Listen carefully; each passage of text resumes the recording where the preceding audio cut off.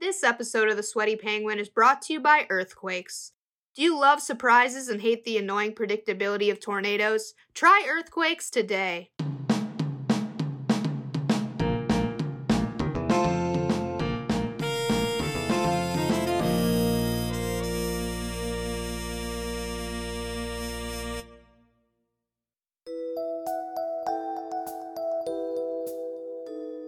At The Sweaty Penguin, our mission is to make climate change less overwhelming, less politicized, and more fun. You know, like renting a bouncy castle for a funeral. So it's always a special day when I can share that Congress might actually agree on something. Happy Friday, I'm Ethan Brown, and this is Tip of the Iceberg, where I will break down some environmental news and then answer a question from our listeners on the air. Submit questions via Patreon, email, or social media. Patron questions go to the front of the line, so sign up at patreon.com/thesweatypenguin. The Sweaty Penguin is presented by Peril and Promise, a public media initiative from the WNET Group in New York, reporting on the issues and solutions around climate change. You can learn more at pbs.org/perilandpromise.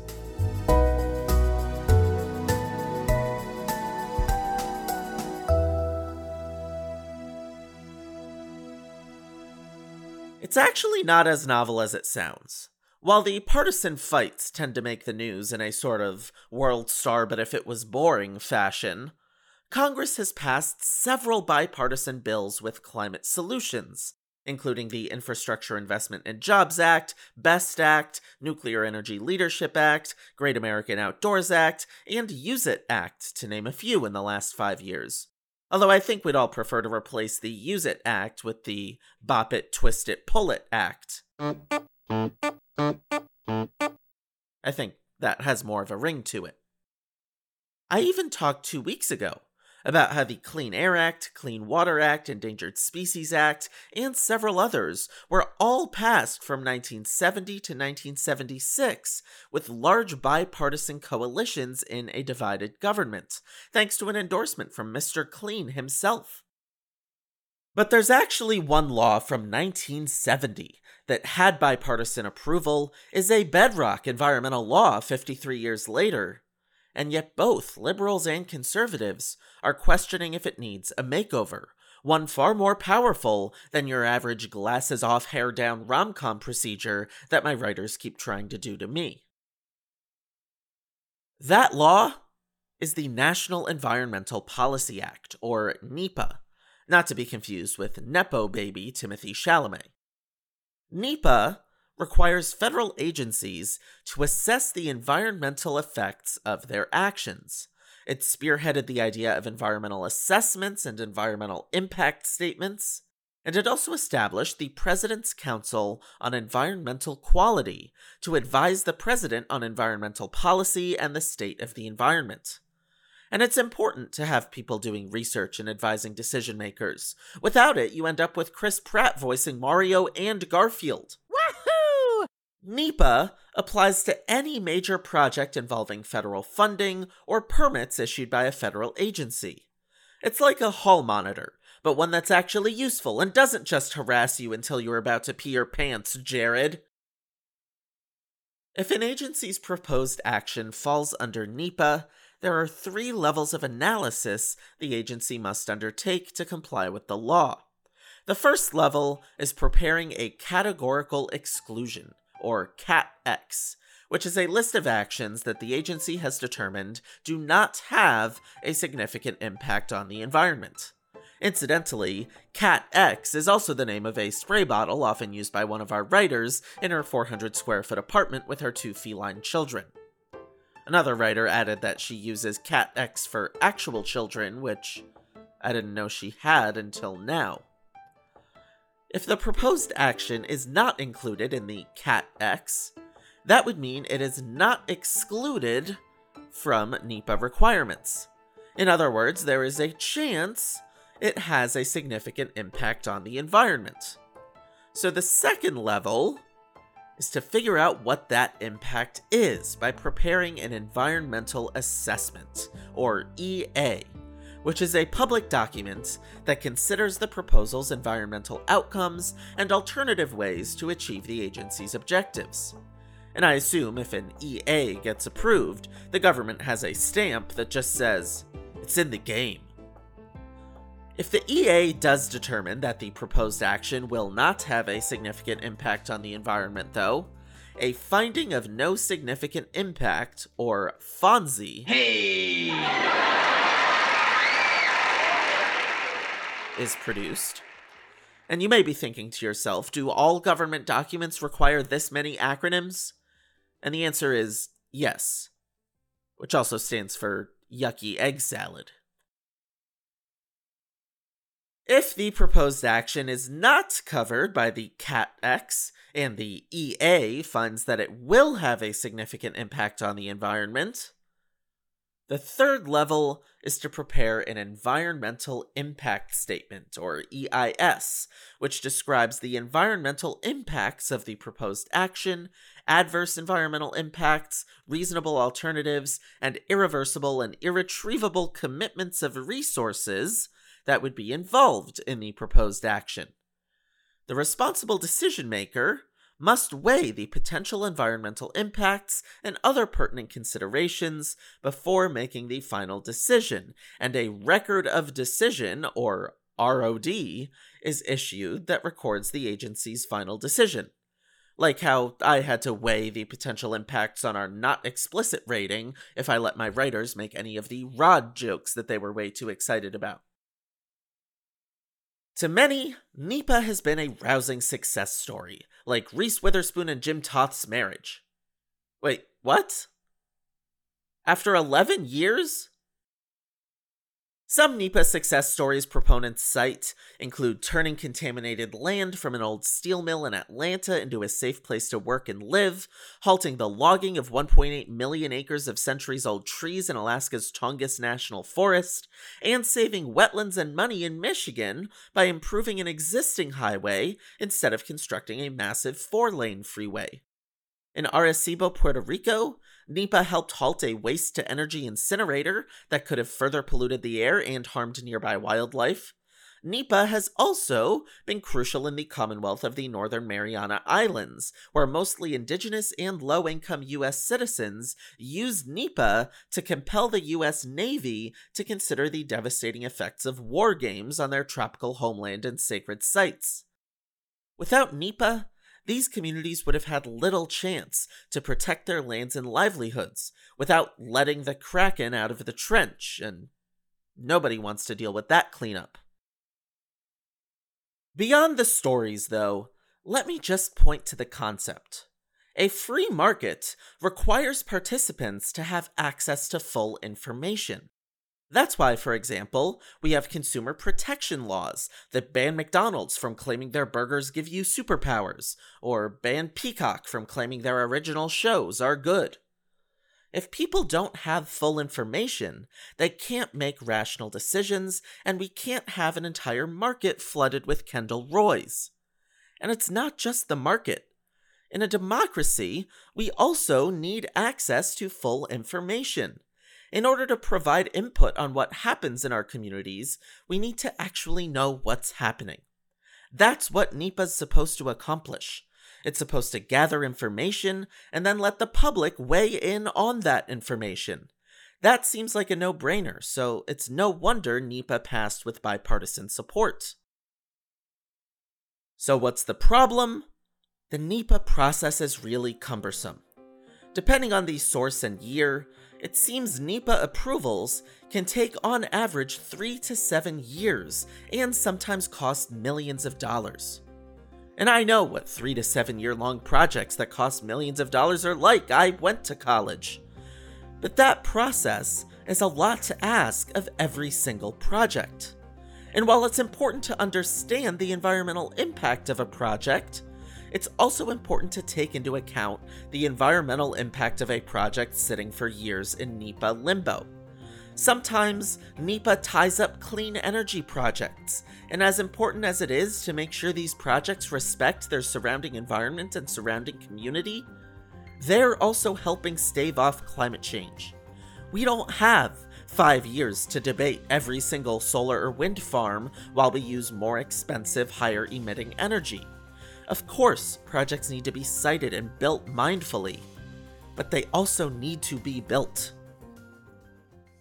To what extent is NEPA holding up clean energy projects? It's hard to tell. According to the R Street Institute, of the projects undergoing NEPA review at the Department of Energy, 42% concerned clean energy, transmission, or environmental protection, while just 15% were related to fossil fuels. However, according to the Frontier Group, that number is inaccurate, and fossil fuel projects significantly outnumber clean energy projects in the NEPA pipeline. But honestly, that number doesn't matter that much.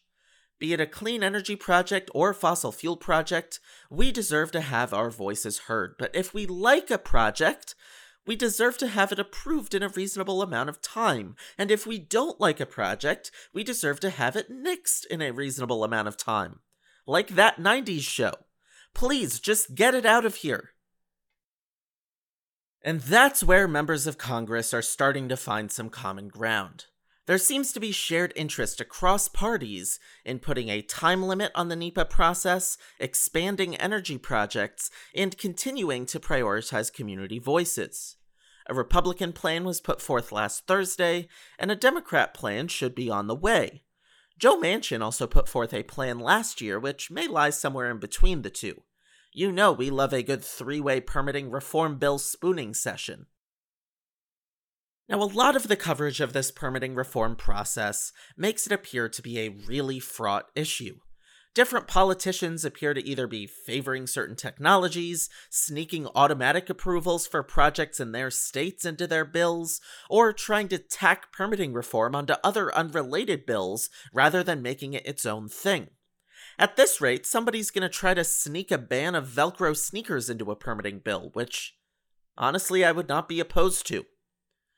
But all that aside, it seems clear that there's agreement on the premise.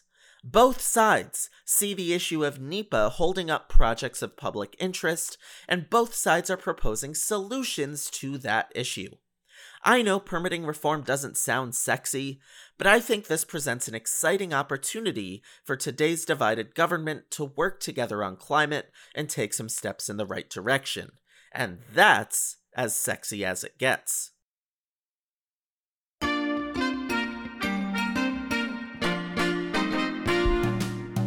I hope we can continue to explore this topic deeper in the coming months on the podcast.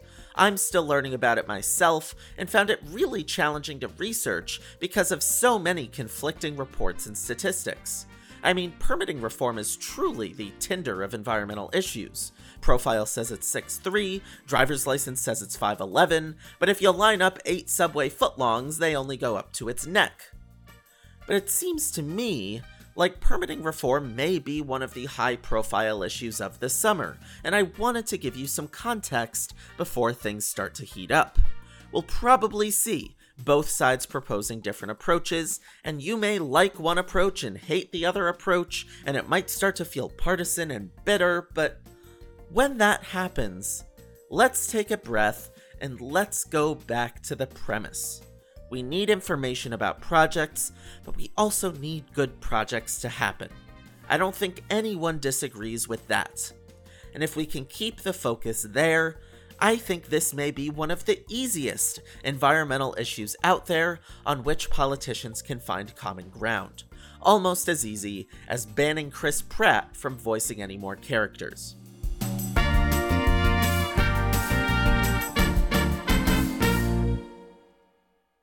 And now, here's Mo with the news.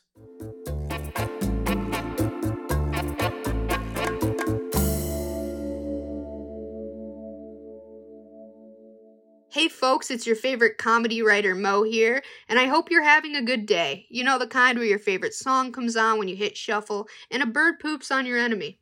Here are your top environmental news stories of May 12th, 2023. A new bill instructs the Florida Transportation Department to begin studying how the radioactive chemical phosphogypsum could be used as a bulk material in road construction, even though its use is banned by the EPA. It's kind of like if we decided to substitute all fish tank water with bleach. This just in, you've heard of the X-Men mutants. Now get ready for radioactive Florida men. Instead of a wheelchair, Charles Xavier will defeat evil in an airboat alongside an alligator with opposable thumbs. This April, heat waves have hit regions in Europe, Asia, and North Africa earlier in the year than usual, with temperatures breaking records in many locations. Record-breaking, very hot, global impact. Sounds a lot like Mario. You know, heat waves, heat waves, heat waves, heat waves. Stop. Okay. Climate change is contributing to the worsening of heat waves and making it harder for humans to adjust to higher temperatures, particularly in early season heat waves, which have been linked to higher mortality rates. Locals have been preparing by writing witty epitaphs, such as, "Too hot to trot and I didn't touch the thermostat, Dad." The U.S. Supreme Court has rejected petitions from oil companies such as Chevron, BP, and Shell to move nearly 24 lawsuits from state courts to federal courts. Experts are saying this move was even more hotly contested than the Kardashians' move from the E! Network to Hulu. However, both contained record-breaking levels of crude plastics.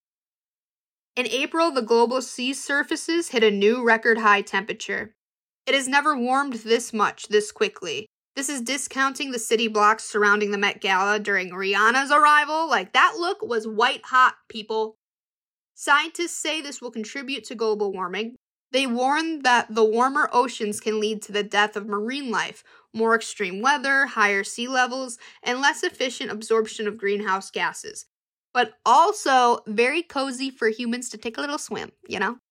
They are also concerned that this will raise the world's temperature to a dangerous level by the end of next year. The only thing more dangerous is attending the Met Gala without turning a full look. Dua Lipa, if you are going to wear Chanel bridal, wear the veil. Lagerfeld is rolling in his designer grave.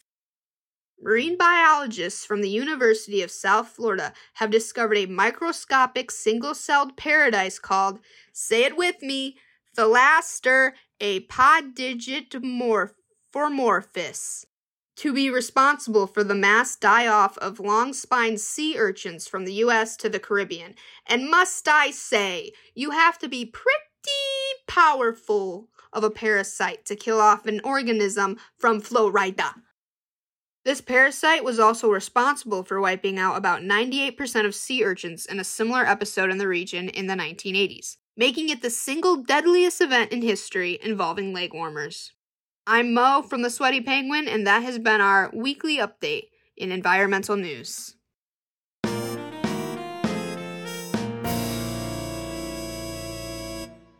Do you want to rearrange the furniture in your apartment but lack the motivation and strength to do so?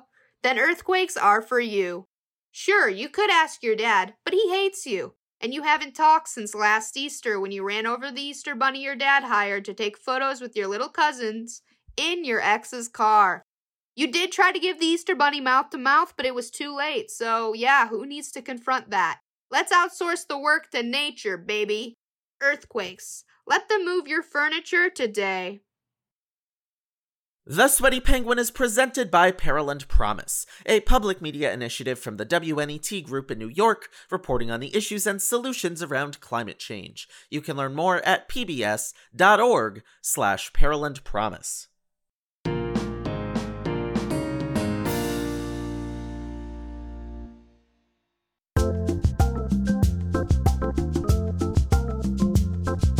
Welcome back to Tip of the Iceberg. It's time for Ask Me Anything, where our listeners get a chance to ask me any environmental questions they may have. Submit questions on our Patreon, email, or social media. Questions from patrons go to the front of the line, so sign up at patreon.com/thesweatypenguin.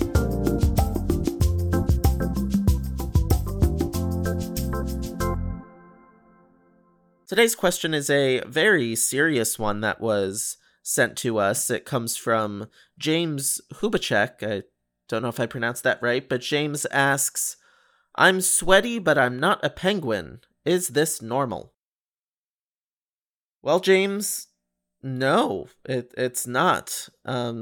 You're saying you're not a penguin, which is very strange, but that's not really something I know how to handle. So I actually plugged this question into ChatGPT for you, and I don't normally have ChatGPT answer questions because it gets them wrong a lot and it loves to gaslight me, but I thought it gave a pretty good answer to your question, James. So it says, "Dear friend, thank you for reaching out to us with your question. While it is quite common for penguins to be sweaty, it is not so common for other animals or humans to experience excessive sweating.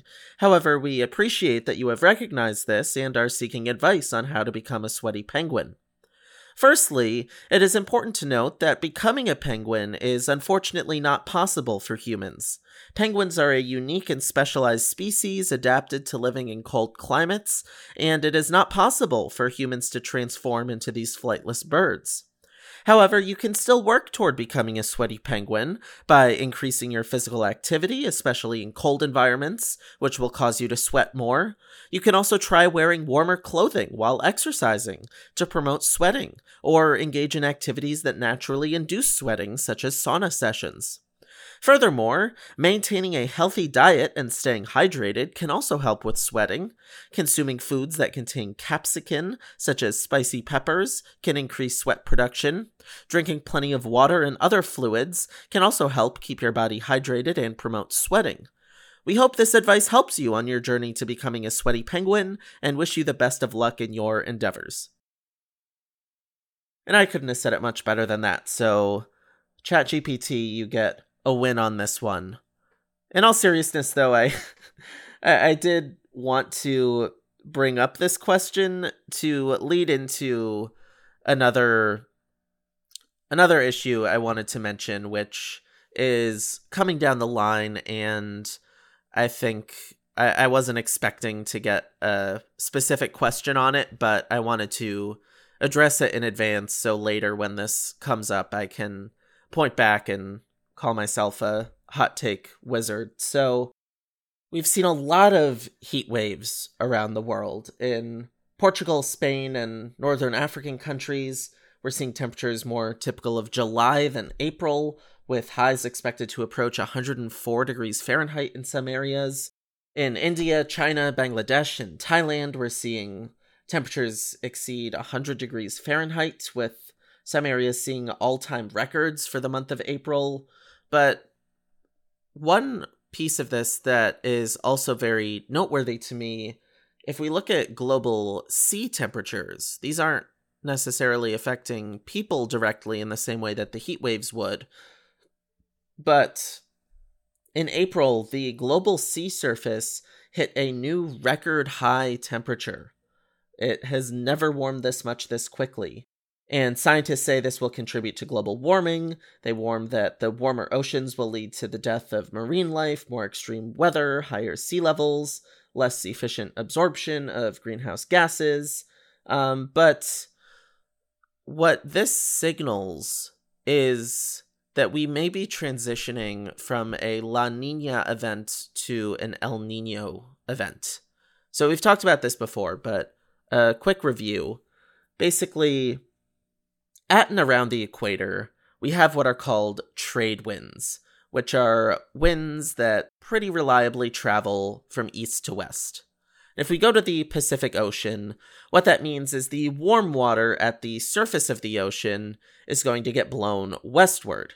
So in the eastern Pacific, colder water from the deep ocean is then going to flow up to compensate for that, and it will make that part of the ocean cooler. And then in the west, the water is going to get warmer. So that process in the eastern Pacific is called upwelling, and we have this region of cool water buildup, which can affect temperatures over there. And then in the west, we have this region of warm water, and that water will radiate heat into the atmosphere, and it will affect the global temperature. Now, that's happening all the time, but that process can evolve, and it evolves in a cycle. So if the trade winds speed up, then that's going to be pushing more of that water further west. that will force water deeper into the Western Pacific, and then we'll see more upwelling of that cold water in the Eastern Pacific. So with less warm water sitting at the surface of the ocean, because we have that cold water upwelling, there's going to be less heat radiating off the ocean, and that's going to lead to a cooler global temperature. That phenomenon, if Pacific temperatures drop a half degree Celsius below normal, would be called La Nina, and that typically happens every few years, and we've been in a La Nina event for the last few years. So you've been hearing all these record-breaking heat waves and storms and everything over the last few years. This is an abnormally cold period in terms of the Earth's natural cycle. We're in a La Nina event. However, if the trade winds slow down, or they can even reverse in an extreme case, then we'll see less upwelling of cold water. We'll see less of the Eastern Pacific warm water ending up in the Western Pacific. And that means the entire surface of the ocean, or much of the surface of the ocean, is actually warm water. So all of that is going to be radiating heat into the atmosphere, and that's going to create a warmer climate for the planet. And that oscillation, if it rises a half degree Celsius above normal, is called El Nino. And El Nino also happens every few years. There's a good amount of variation there, but if you remember back to 2016, that was actually the hottest year on record, and it still hasn't been beaten. And that's because we were in a El Nino event in 2016, whereas now, even though climate change has progressed, we've been in a La Nina event, which has kind of pulled things back a little bit. So what does that mean? We are currently very likely transitioning out of that La Nina event and into possibly an El Nino event. And this stuff is tough to predict, and I'm not an expert on it, so I don't want to make any big prediction here. But what might happen is, first off, we might start to see even worse extreme weather than we have over the last few years, which is not ideal.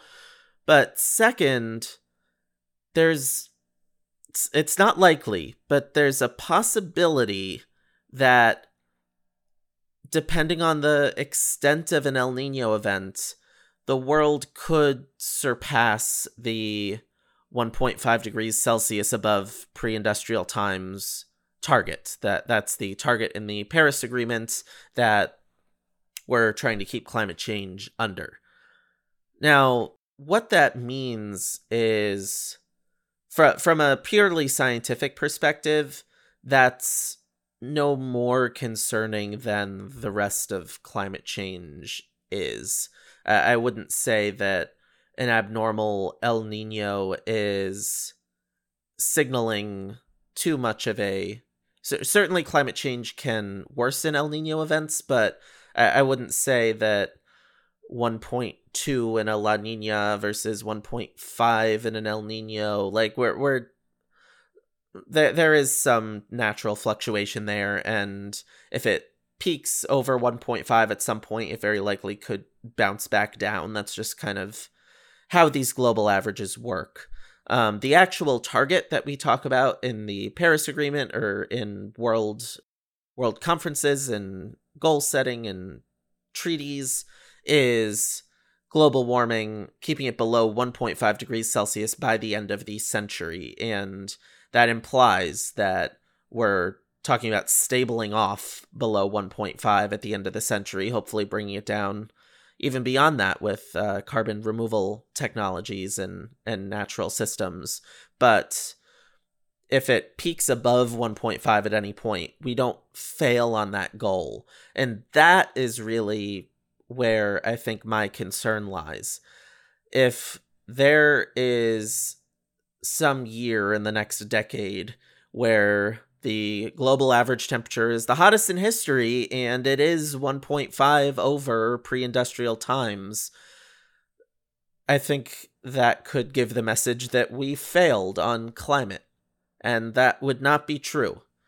It would not be ideal, but it would not be true. And if people are not understanding this El Nino, La Nina oscillation that is actually likely going to happen in the next year and what that 1.5 goal actually signifies, then that's just a concern for messaging. So I just wanted to bring that up here. I think this could come up again in the future, but seeing this study about warming oceans was kind of the knock on the door that El Nino might be coming. And with that in mind, I wanted to prep all of you to be sure. I don't think 2023 or anything like that would be exceeding 1.5, but if something like that happens down the line, or if 2023 starts shattering records or being a big spike from last year, it's possible that could happen, but that would more like climate change would be part of that, but the El Nino La Nina oscillation would probably play a major role in that too. So that's natural, and be concerned, but don't be more concerned than you already are is maybe where I'm going.